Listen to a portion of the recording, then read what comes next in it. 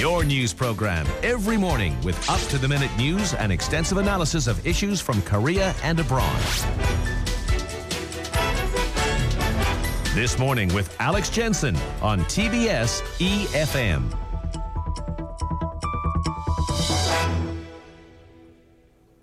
So then, at 7:40 exactly, cracking down on corruption makes sense on a moral level, of course, but also for basic economic reasons, according to a recent report by the International Monetary Fund. The IMF estimates that bribery costs the world economy more than $2 trillion, around 2% of global GDP. Here in Korea, we're set to see a controversial anti-corruption law come into effect this year. More on that in a moment. But first, let's introduce Sanjeev Gupta, Deputy Director of the Fiscal Affairs Department at the IMF. Good morning to you from Seoul. Good morning, and thank you for inviting us to the show. Well, thank you very much for joining us.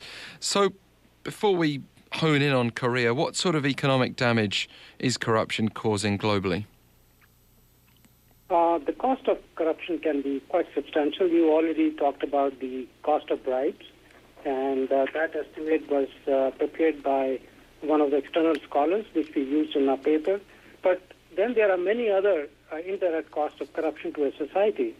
First, it sort of affects the culture of compliance and therefore increases tax evasion. As a result, the government ends up collecting less revenue and is unable to provide public services, which then has an impact on growth. Second, it inflates the cost of public procurement and thereby undermining the quantity and quality of public spending, thus aggravating infrastructure gaps and impacting on growth again. And then because there are lower public revenues, countries tend to rely more on central bank financing, which creates an inflation bias in the country. And then there is the cost of assessing financial markets, which the markets tend to factor in the cost of corruption and therefore raise the charges for borrowing. And finally, a reduced allocation for social programs and resources lost through corruption limits the investment in the society. So these are some of the channels through which corruption has an impact on the society. And would you also argue that there are even further indirect impacts that are less straightforward to go through? I mean, one could. The less straightforward would be, there could be an impact on environment also.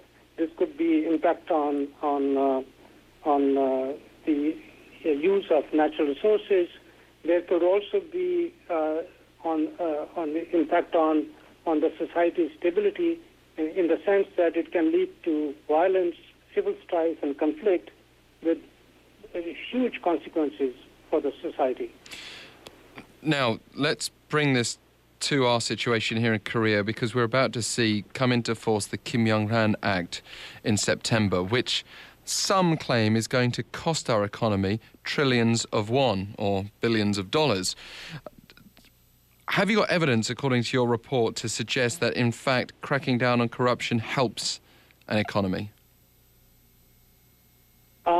We focused not on a country, but on general strategies.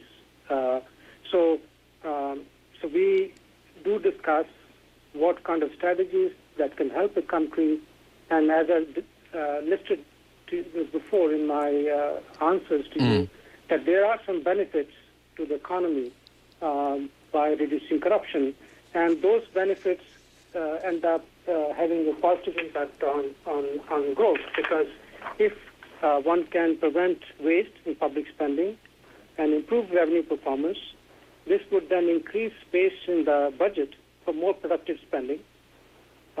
It will allow government to lower taxes or pay off debt. So all these things can be helpful in promoting sustainable growth. Yeah, I mean, here, this act from September, we just saw the final hearing of it take place this week, yesterday, in fact, and what it's going to mean is that government officials, teachers and journalists will be prevented from being treated to meals that exceed $30 in value, 30,000 won roughly. Also, from receiving gifts worth more than 50,000 won and over 100,000 won in cash, which is customarily given at funerals and weddings, for example. Is that going too far? Is that extreme, would you suggest, or is that the sort of measure that's required to ensure corruption is rooted out? See, we did not focus on a specific country, and the intent of the paper was to discuss the broad nature of measures that countries could consider undertaking as part of their anti-corruption strategies. And of course, I can list a number of those measures, such as enhancing fiscal transparency, enhancing the financial transparency, and then having a credible threat of prosecution of those who violate the law. Those are the kind of things that we have learned from our experience, and also by looking at a range of countries where anti-corruption strategies have been put in place. Yeah. I mean, I appreciate, Mr. Gupta, this is a global report, but obviously the world is made up of its parts, one of which is the Korean economy. And the Korean Federation of SMEs is worried that this law, when it comes into effect in September, will result in an economic loss of 2.6 trillion won, which is a vast amount of money, may well not even be close to the reality, we'll see. But the implication there is that a certain level of bribery has been required to lubricate the economy, which goes against what your report's suggesting. We haven't really, as I said, focused on a particular country or Korea per se, but, we have actually provided advice to a number of countries to strengthen their institutions. And we have, in the paper, we talk how corruption has a negative impact on sustainable growth. And we don't really think that greasing the wheels of production through corruption is helpful in the long term.